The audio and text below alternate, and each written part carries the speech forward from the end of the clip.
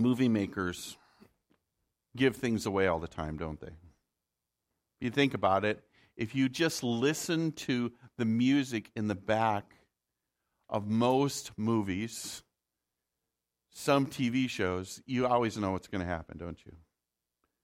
There's this sense that there's this lightness, and you know that something fun is going to happen, right? But then there's also this deeper kind of thing that takes place, and we all know something bad is going to happen.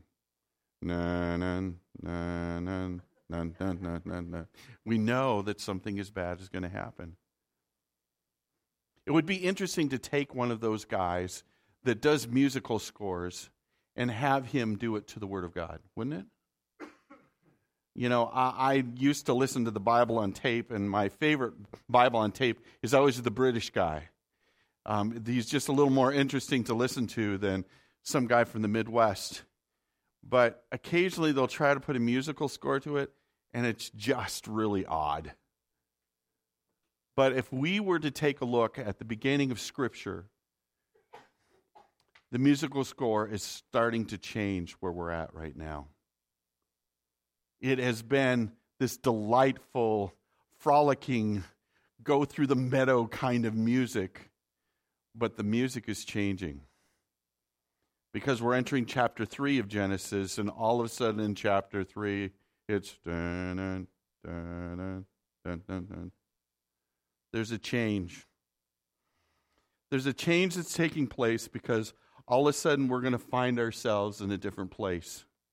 I'd like to read the passage that we're going to do first today, and I want you to think about the music that you would put in the background of it, and then we'll take a look and we'll discuss the passage.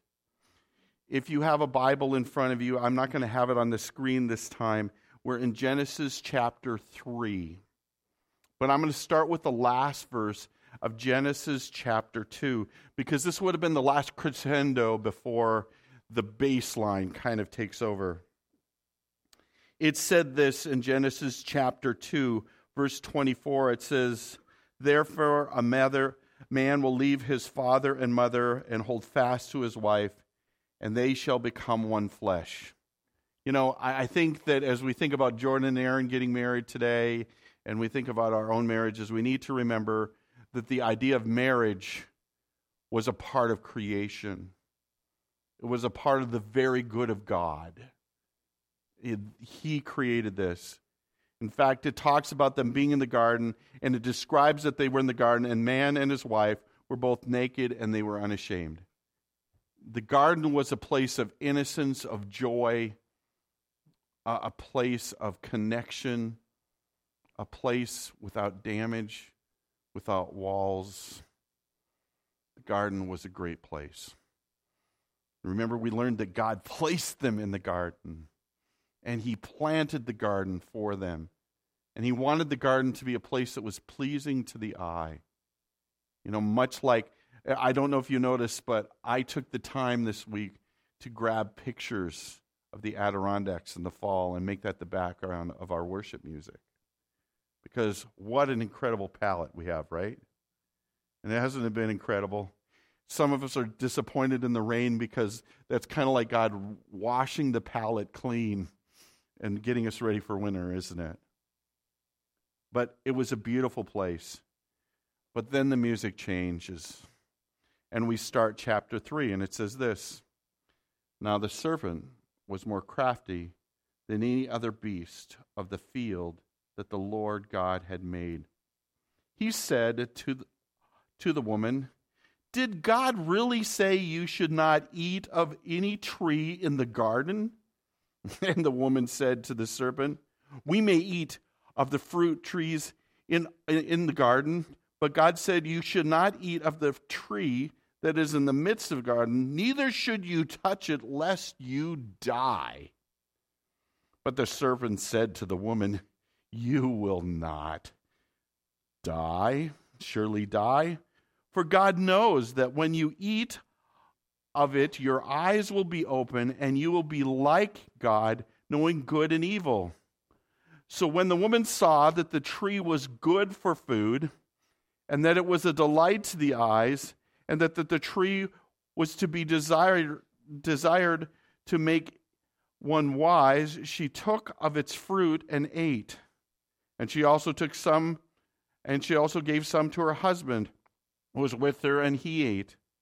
Then the eyes of both of them were open, and they knew that they were naked, and they sewed fig leaves together and made themselves loincloths. And they heard the sound of the Lord walking in the garden in the cool of the day, and the man and his wife hid themselves from the presence of the Lord God among the trees in the garden. But the Lord God called to man and said to him, "Where are you?"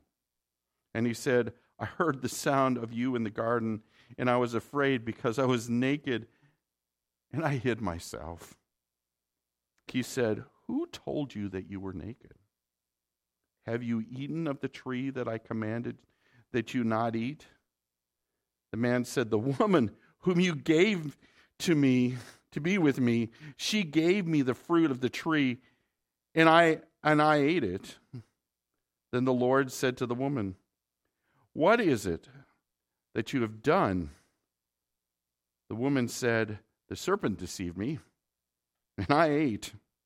The Lord said to the serpent, "Because you have done this, cursed are you above all livestock and above all beasts of the field.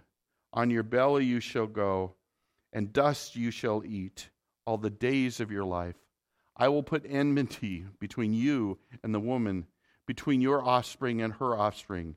He shall bruise your head, and you shall bruise his heel." To the woman he said, "I will surely multiply your pain in childbirth. In pain you shall bring forth children.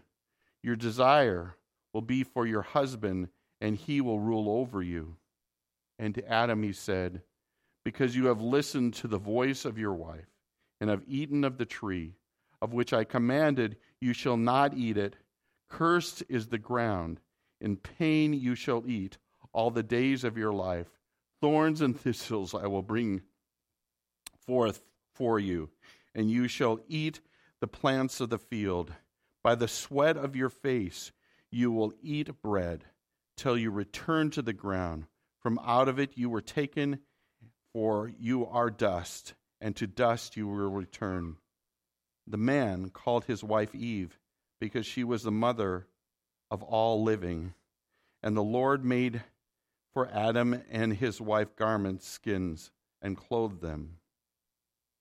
Then the Lord God said, "Behold, the man has become like one of us in knowing good and evil.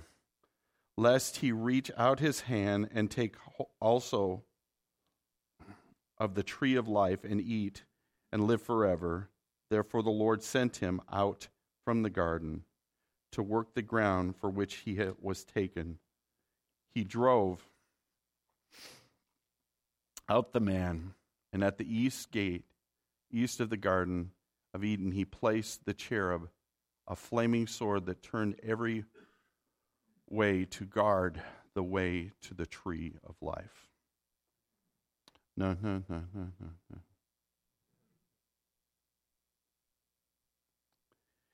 Innocence was changed. It was gone.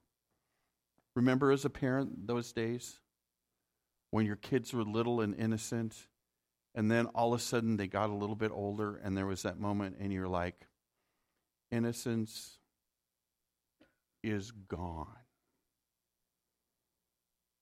Innocence was gone. You see, that's what the last verse of chapter 2 represents. It represents innocence. They were completely innocent, and they were completely unashamed. I remember my kids being innocent.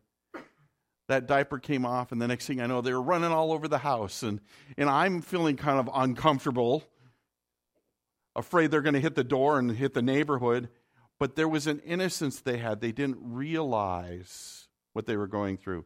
They'd ask innocent questions. Remember that? There was an innocence. There's a way that they spoke. There were just things that they didn't know. And you long for the day that you could protect them so they would never have to experience how bad and evil and rotten the world really is. You see, God knew in his mind what was coming. He knew by creating man with choice, he knew what man could be capable of. But man was not even aware and couldn't even imagine what he was capable of. You know, today, as TV continues to get darker, as movies continue to get darker, I feel like sometimes all we're doing is we're creating kind of a curriculum for how to be more evil.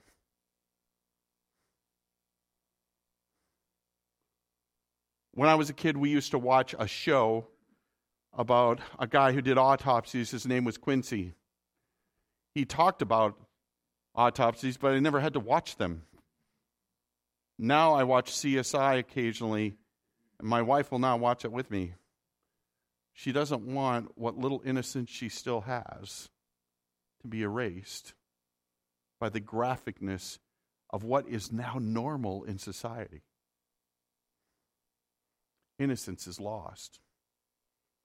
Innocence was originally lost when Satan, whose history we don't completely have a picture of, because see, the Bible was not a history of Satan. The Bible was a history of man and his interaction with God. There are little inklings, and so we know that this serpent was Satan. He inhabited this creature. And this is what we know about that creature. It says, "Now the serpent was more crafty than any other beast of the field that the Lord God had made." This is an introduction of Satan. Satan already understood what evil was because Satan had already rebelled against God. Satan had already stood against God. Satan had this interesting thing. If you read about him, it says that he was an angel that had like reflectiveness to him. And so he actually reflected, he was near the throne of God and he reflected the glory of God, but he didn't realize that the reflection was not him. And so all of a sudden he started looking at this and going, I think I might be just as good as God. Occasionally, as we reflect God's glory ourselves, we think, instead of needing our God, we decide that we can act independently of our God.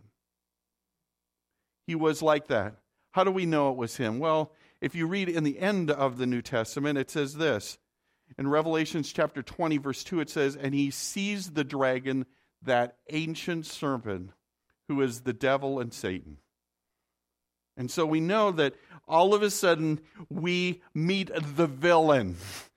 The villain music starts playing, and we have the experience of the villain entering into the story. And what does the villain do?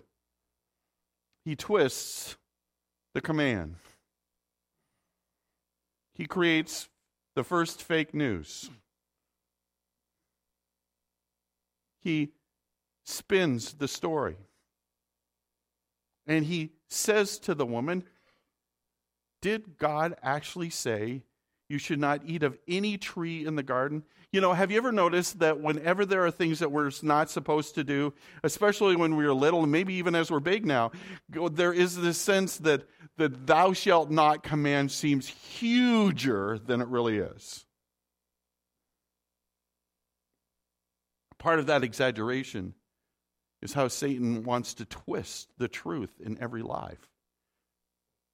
And so the woman responds, and says to the serpent, "We may eat of any tree of the trees in the garden, but God said you should not eat of the fruit tree that is in the midst of the garden, neither should you touch it, lest you die."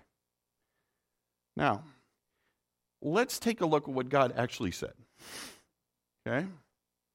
"And the Lord commanded man, saying, You may surely eat of every tree in the garden, but of the tree of the knowledge of good and evil you should not eat. For in the day that you eat it, you shall surely die." You know, sometimes we make God's commands worse than they are because we're not listening well enough to what they actually are. Do you see that in the woman here? What did she add to the command? We're not even supposed to touch it.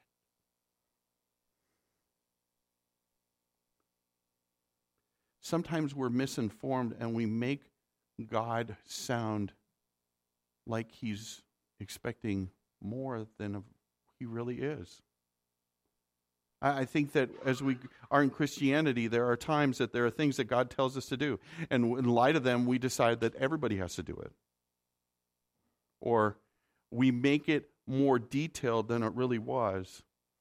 Sometimes our response to Satan is misinformed because we haven't spent enough time here to know what the information is.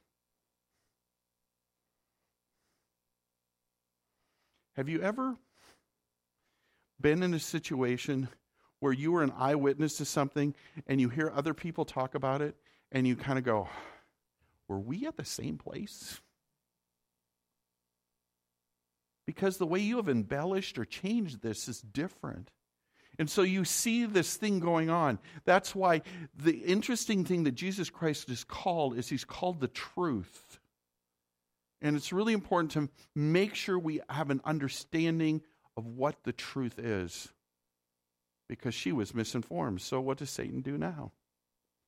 Satan goes on and he minimizes the consequences. Now, you won't surely die. You know, that's what people do is they try to minimize that sin isn't that big a deal. It's just a white lie. I just was, I don't know, massaging the truth. You hear these terms? I didn't feel like I needed to explain that part. Oh, it's not that big a deal.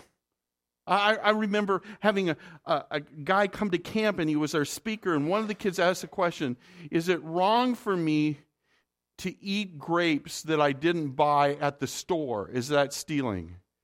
And the speaker says, oh, that's not that big a deal. And I thought, it must be a big deal or you wouldn't be asking the question. God must have convicted you about that third grape you ate. But just like the serpent, there's sometimes that we think we can get away with sin. And that's what he's telling. It's not that big a deal. Just one piece of fruit. It's not that big a deal. It's just a little bit of sin. It's just a little bit of disregarding what God says. He doesn't mean that you'll die. That's not what he means. In fact, he'd go on to say something like this. It says, he creates benefit. For God knows that when you eat it, your eyes will be open and you will be like God, knowing good and evil. He just doesn't want you to be like him. The man's trying to put you down. There's a part that you're missing here. It's interesting that he says that you will be like God because what did he say when God created man?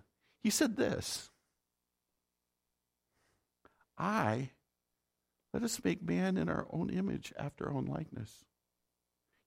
If Eve would have been thinking this through, she could have said to him, well, I don't already have to be like God because he already created me in his image, so I already kind of am like God.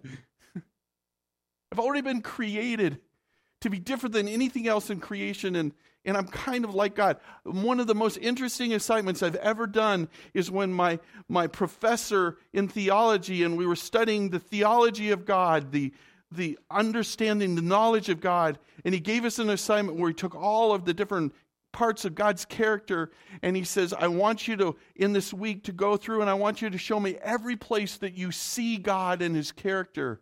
But then he added another column, and he says, and I want you to see how as an image bearer, you sometimes emulate your maker. It was really interesting. God's omnipresent. And I realized how much I enjoyed talking on the phone. Because there for a second, instead of being just stuck in one place, I could be in two places at the same time. I was kind of omnipresent. I wrote that down. There is a sense that God is all-knowing. And at the time, I read a lot of books during that period of time, and I realized I loved learning, and I loved gaining in knowledge. And even though I wasn't all-knowing, I was knowing more. And I was being like my Maker. See, Satan's going to twist things. He's going to make it sound like we're missing out. Sin is never ugly to start with. It's already incredibly attractive. How many candy bars have ugly packaging? Think about it.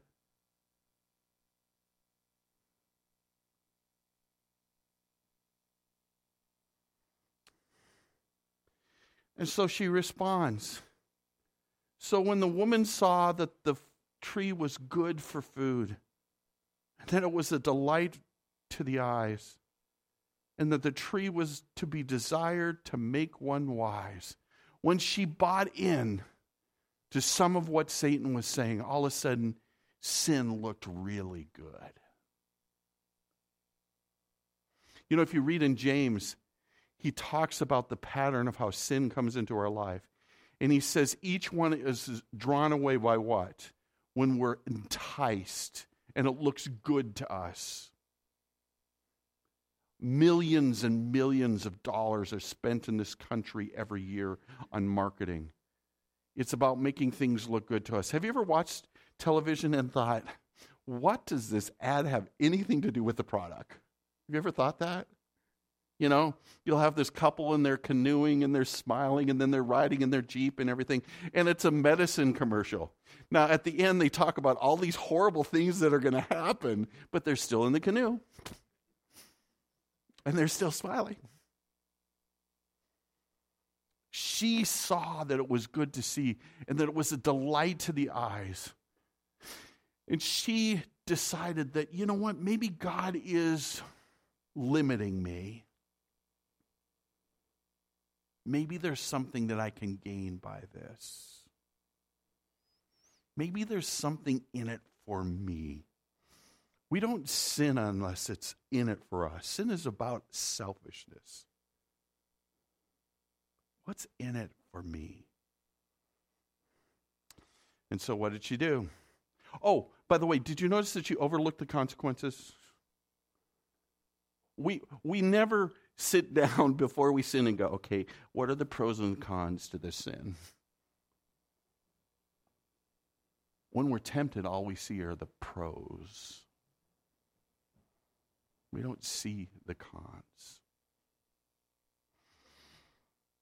And she took the fruit and she ate it. The woman sins. And what did she do?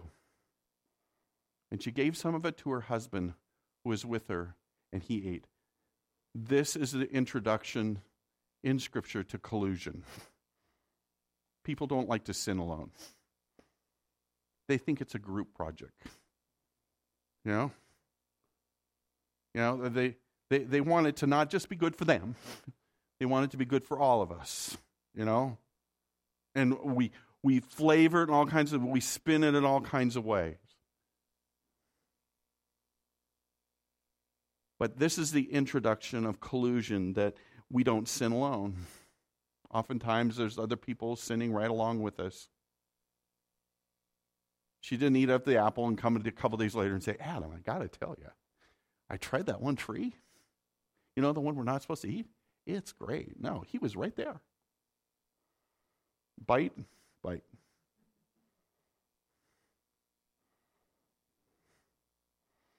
Then the eyes were opened, and they knew that they were naked. You have to go back to 2:24, where we were before 2:25, and it says they were naked and not ashamed. This is the introduction of shame. Shame had not existed at all in the world before. If you've ever been touched by shame, even by a well-meaning grandmother, we all live in the world and shame is everywhere, isn't it? This is where it was introduced. All of a sudden, they realize there are many times when our hearts are tender to the things of God that when we sin, we immediately know that we've done the wrong thing. Have you ever had that experience? Where you do it and you immediately just feel like you need to come here, kneel down and go, Dear God, I am so sorry. That shame is a gift that's supposed to nudge us back on the narrow path. But this is an introduction to shame. And then we start seeing how to deal with sin without God. Okay? The first adaptation is to cover ourselves. Okay? All of a sudden we live in this world as innocent and we can be ourselves and everything, and all of a sudden shame comes into the world, and the first thing we want to do is grab a fig leaf. And we want to cover ourselves, and we all do this. I still think of the young lady in my youth group who said, I don't tell anybody everything about me, although somebody knows everything about me. I always want to make sure that I manage the information. I'm not sure I want one person to know me. So some of you ask the question, how big is a fig leaf? It's about this. It's smaller than a sheet of paper. It isn't adequate. And when we try to hide sin, it never completely works, does it? Well, we think we can get away with it until we can't. God, out of love for us, always makes sure that the fig leaf doesn't work. That's what he does. But the first thing that you do is you adapt to a life in sin, and you do it by covering yourself. It's simple things like the parent that says to his kid, if somebody calls, I'm not home. Well, why do you not want to be home? Well, I don't want to deal with something, and so I'd like you to be in charge of the fig leaf and cover for me. You know, it's the guy at work that says, hey, I know I'm late, but can you punch in for me? I'm handing you the fig leaf. I want you to cover for me. It's the alibi that doesn't work. It's the information that, hey, you're there for me. It's that we become collusion, and that leads to this adaptive life where we're trying to cover each other.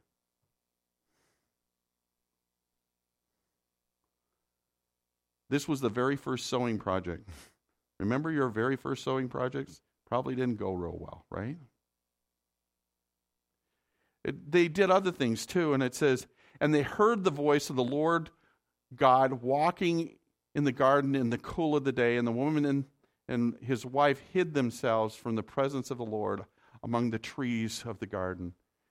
There's all different kinds of ways today that we're hiding ourselves, aren't there?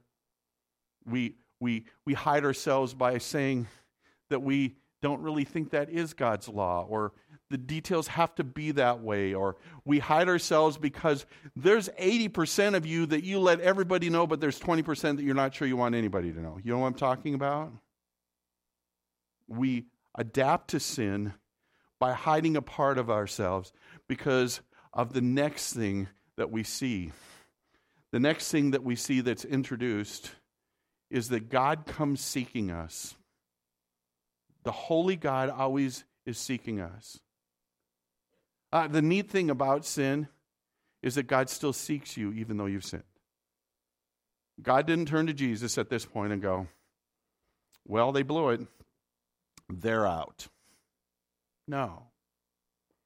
God still came seeking. And what happened? How did man respond? Man said this, I heard the sound of you in the garden, and I was afraid because I was naked, and I hid myself. This is the introduction of fear. And fear is one of the main reasons that we hide. Fear is one of the main reasons that we try to cover ourselves, is because we're afraid. We don't want everybody to know. We try to put our best foot forward. We try to buy the outfit that makes us look like we're less afraid of who we really are. We buy the big puffy stuff for the winter so that if we get a little bigger and puffier during the winter, nobody knows, right?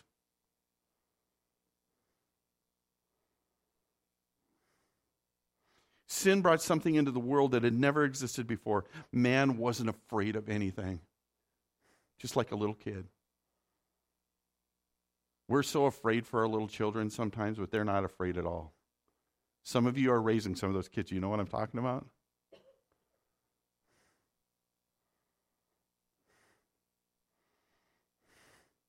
So God responds. Now, I think it's interesting because when I was younger, I used to think God had real harsh tones here, because that's kind of what authority sounded like to me all the time. But I specifically put that God was gentle in his confrontation here. I don't think he was raising his voice. I think there was a tenderness. Who told you that you were naked? Have you eaten of the tree which I commanded you not to eat? I think there is a tenderness as God approaches Adam. And I think that for most of you, if you're really honest, how often is God harsh with you? Not very often. God usually tenderly comes to you in a quiet, still voice, right? And that's how he speaks to us, even in the world filled with sin. The man says, the woman who you gave to me, to be with me, she gave me fruit of the tree and I ate it. This is the beginning of blame. Blame is introduced.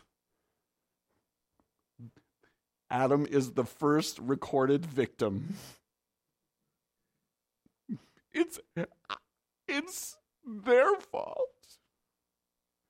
God in his tenderness is probably just wanting Adam to admit, I messed up. But a part of covering and a part of hiding is that it has to be somebody else's fault. In our house today, there's still the I didn't do it guy. Hey, why is this way? Silence. Nobody admits it. Hiding, cover. We blame the imaginary child who does things, right? So now God turns to the woman. The Lord said to the woman, what is this that you have done? And how does woman respond? Blame. The woman said, the serpent deceived me and I ate. I was deceived. Was she deceived? Yes. Why was she deceived? Because she wanted to be. She let herself be deceived. Most of us, when we're deceived, it's because in our spiritual lives, it's because we want to be deceived. There's a moment, most of us experience it, where God is trying to tenderly speak into our lives, and at some point, we just kind of go, I don't care, God, I'm going to do it anyway. And instead of seeing ourselves as the apple of his eye, him reflected in his eye, we see his back as he has to turn from us because of our sin. I think God's tone changes now, though, because now he's going to speak to the serpent. I think there's an edge to what he says. Because of what you have done, cursed are you above all livestock and above all beasts of the field. On your belly you shall go, and dust you will eat all the days of your life. These are not kind words. These are cutting words. And this poor animal that somehow Satan inhabited, we know as the snake that crawls on the ground. And most of you in this room do not collect snakes. Do we have snake collectors in here? Do any of you think, instead of a golden retriever, I just really want a snake? No. In fact, when you find somebody that likes snakes, your first thought usually is, oh, right? It's interesting that one of the things that one of the commentators says is he found it interesting that one of the main things used by most cults and most world religions as one of their symbols is a snake. He says the snake is still trying to deceive even today. And I thought, yeah, you're probably right. So there are consequences, and the consequences is every time you see a snake, they're not walking around and we're not thinking, yay, a snake. We watch them eat dust all the days of their life. He goes on and gives a prophecy directly to Satan, and he says this, I will put enmity between you and the woman, between your offspring and her offspring. He will bruise your head, and you shall bruise his heel. He's speaking a reality here. He's saying there is going to be this rivalry, and you're going to want to always destroy man. He will never be your friend. You will want to destroy man, and in destroying man, you are trying to destroy me. But here's the reality is, a day is coming where you're going to bruise his heel, and he may limp, but he's going to bruise your head, and you're going to be knocked out. If you read that the last couple chapters, verses chapter 20 of Revelation, you see this prophecy worked out. It says Satan was thrown into the lake of fire. He was put out. Jesus Christ was bruised, but in his bruising we are healed, right? Very different experience. So you read on. And now he talks to the woman, and he says to the woman, he said, I will surely multiply your pain in childbearing. In pain you shall bring forth children. This is a consequence of the fall. That this beautiful thing that God created man and woman to do, which was to procreate and create family, that there would be this sense. And I've talked to some women saying, that second child, I don't know. After that one, I was pretty sure I was done. The pain was so great. Pain in childbirth. Even though in our society we're trying to get rid of that, we have epidurals and all these different kinds of things, it doesn't completely get rid of the pain. Because the pain is a part of the fall. It's a part of the consequence. But it goes on and says something else. It says, your desire will be for your husband, and he shall rule over you. And when you read that verse, it's kind of like, what does that verse mean? Here's one way that it probably is a little more detailed. Your desire shall be to conquer your husband, and he shall rule harshly over you. You see, the fall took something that was beautiful and tainted it. You know? And so there's all kinds of articles, how to make your man do what you need him to do. You know? How to see your man as the project that you can finish. You know, there's articles like that out. I like what Wayne Grudem said about this. He said this, so in both cases, the curse brought a distortion to Adam's humble, considerate leadership and Eve's intelligent, willing submission to leadership, which existed before the fall. God created us in roles, and if you take a look at the New Testament, it's about reestablishing those roles, right? Ephesians 6 talks about how a wife is supposed to submit to her husband as she does to the Lord, and then it talks about the kind of leader that a man should be. He's supposed to lead his family like Christ led the church and gave himself up for it. But the fall all of a sudden took this beautiful relationship between man and woman with no drama, absolute beauty, absolute innocence, absolutely no shame, no drama or anything. And every one of us is dealing with that. And so a group like I can't think of their name, it just left me. But they wrote a song recently, and we all like it, and we weep during it. And the song is, how can we be broken together? Right? Because that's what marriage is. Occasionally you wake up and go, what am I doing? And marriage is not an easy thing. It's a hard thing. Then he speaks to the man. And he says this, because you have listened to the voice of your wife instead of my voice, and have eaten of the tree which I commanded you, you shall not eat it. Cursed be the ground because of you.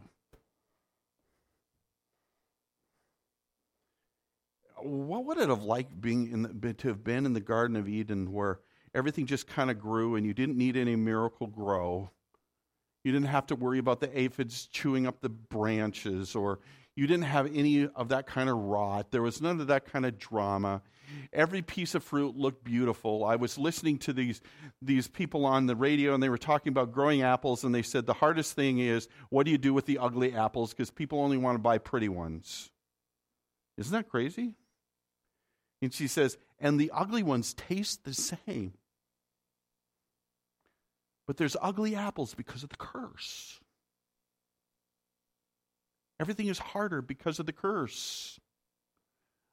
I watch farmers work so hard in their land to grow things, and then all of a sudden there would be some form of bug or some kind of infestation, and this beautiful crop just disappears. Why? It's because of curse. And the reason there's curse is because God had to change work. Now, this is the interesting thing. Man had work before the fall. God changed work because of the fall. And here's what it is. In pain you shall eat all the days of your life. Some of us feel that pain. If you worked hard yesterday, some of you needed Advil this morning, right? Thorns and thistles shall bring forth for you. And that's always an amazing thing. I'll watch people work so hard to plant this crop, and in the middle of the crop there will be milkweed and all the things going, hi, you know. By the sweat of your face you shall eat bread. Can you imagine what work was like when there was no sweating and no toil in it? What would that have been like? God introduces death. Till you return to the ground, for out of it you were taken, and for you are dust, and to dust you will return. God introduces death. Death didn't exist before this. Think about that. Nothing died before this. Everything just lived before this. This is the introduction of death. He goes on and says this. So 3 things happen at the end of this passage. First of all, you see hope in all 3 things. Woman is given a name. And she's called Eve because she's the mother of what? The living. You see that somehow, even in the midst of this, just this introduction of death, that there is hope, that there's going to be life. That's the first thing that you see. The second thing you see is this. And God made for Adam and his wife garments of skins and clothed them.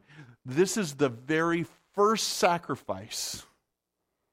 The first sacrifice. An animal has never died before. But some innocent animal was what God used to provide a much better covering than fig leaves. And this is a picture in Scripture that is so strong. Think about this. This is the picture of Scripture. Because all of a sudden, what do you have? God raises up a nation. In the middle of that nation, He raises up a way that He is worshipped. And in the middle of that worship is there's always a covering for sin. And an animal must die every time that sin is covered.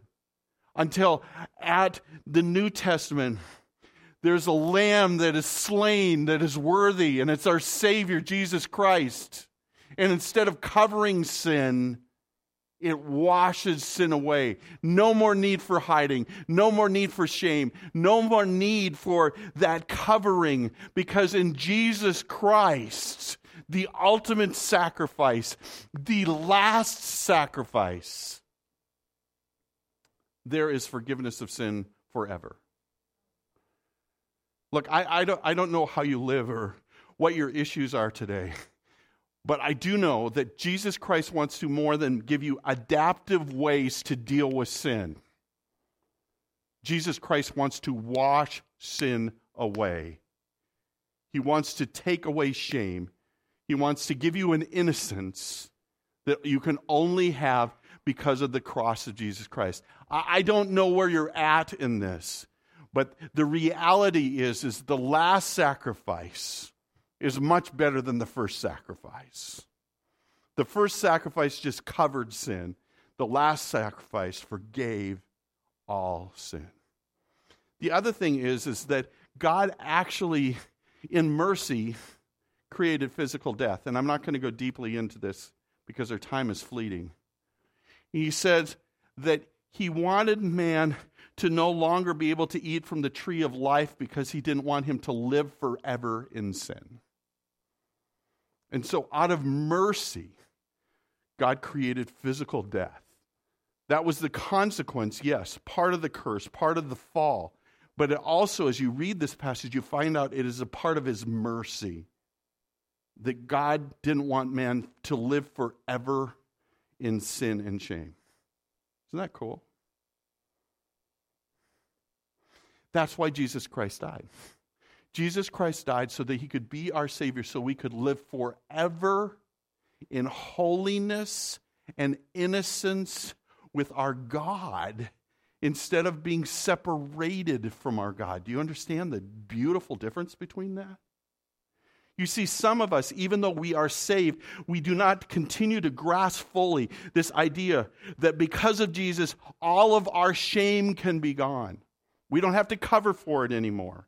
We don't have to make adjustments for it anymore. We don't have to hide anymore because in Christ, we are completely forgiven. We are no longer hidden in the darkness. We have become children of the light because the last sacrifice is so much more superior than the first sacrifice. But some of us are taking a look at Christ's sacrifice and we're thinking it's just a covering for sin instead of a washing away of sin. And the two are completely different. And the reason that we struggle is because Satan, when he let man fall, realized that shame would be his greatest tool, that fear would be his greatest tool. And so even though you're forgiven, you still live in shame and you still live in fear because he daily reminds you, you remember what you once were. You know what you did. If people knew what you did, nobody would like you. Shame keeps some people from ever entering this door because they know, I'm not good enough to go to church. You know? There's no way, the people there, they have it all together and I don't. And all of us who are here are laughing, that's the funniest thing in the whole world. But shame keeps them outside that door. There's a fire that we want to burn in the lives of people, and shame is keeping it from being there. Fear is keeping it from being there. We need to pray for this miracle that will blow all of us away, that occasionally we're going to see people enter this door and they're going to be here and they're going to go, why are they here? Because God wants to take away fear and God wants to take away shame. He wants to take away their fig leaf. He wants to cover them and wash them with the blood of Jesus Christ. And that's why, as I studied the last couple of weeks, I knew that this was exactly the right time to do communion. Because we know that the last sacrifice, don't we? We know the work that Jesus Christ did. And so we're going to just pause for one more moment. And we're going to remember the change that God has brought to us. Because we can have our sin washed away. Now, this is an open communion. If you have a relationship with Jesus Christ, we encourage you to participate. We hold the elements and we take them together. In fact, this might be your first communion. You know why? You might decide that today that you need Jesus Christ to be your Savior and you want to take away Him to take away that shame. If you prayed a prayer after me as I say these words, these could be the words that change your life forever. They go like this: Dear Jesus, please forgive my sin. Thank you for dying on the cross for me. Thank you for washing my sin away. I'm so tired of trying to cover it and hide it. Thank you for moving it as far, as Scripture says, as the east is from the west. Thank you for dying for me. I pray these things in your Son's name, my Savior. Amen. If you prayed that prayer, we want you at the table today. You are celebrating your first communion as a believer in Jesus Christ. I'm going to ask a couple people to come and pass the elements out to everyone.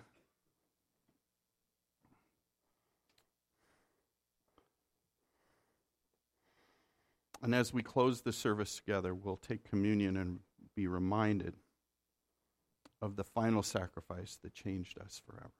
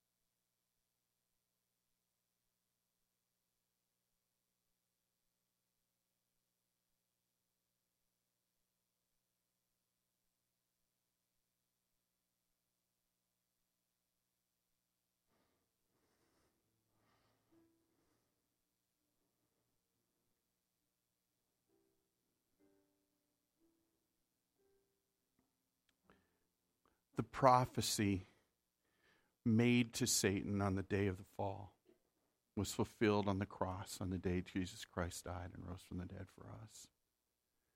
His body was wounded so that we could be healed. No more shame, no more fear, no more collusion, no more brokenness, no more wanting to be God, but being satisfied to bear his image. This is his body, which was broken for you. Do this in remembrance of him.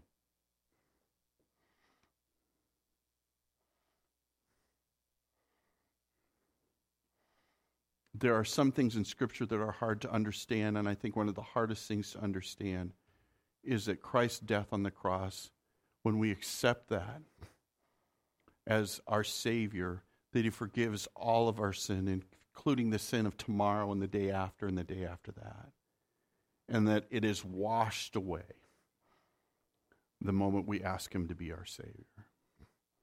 It's not covered, it's not hidden, it's not going to show up later. Even though Satan was watching and recording and saying, hey, I want to remind you of what you did, we don't have to remind him of that anymore. We need to get the facts right, unlike Eve.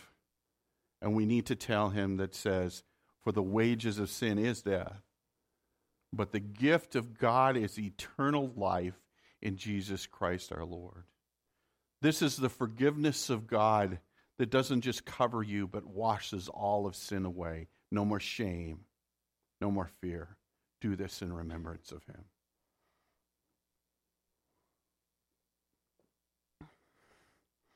Dear God, we thank you that in reading the beginning of the story, we already know the ending of the story. And the ending of the story is that you had your Son come as our Savior, and that we can have a changed life, and that you can restore, even as we anticipate heaven so much in our lives each day. And so, God, help us to see the truth of what your word says is true, and to know it and to be able to quote it to Satan, who desires to twist and change it. And help us not have a clear understanding of the great joy that our relationship in you is. And God, we thank you that you didn't give out on mankind at the beginning, but you worked through history to save all of mankind so that we can have a great ending. Thank you for dying on the cross for all of us. We love you. We pray this in your name. Amen. If you made a decision to be a follower of Christ today, please let me know or someone know. We want to help you with your next steps. And for the rest of us, let's live without fear and without shame.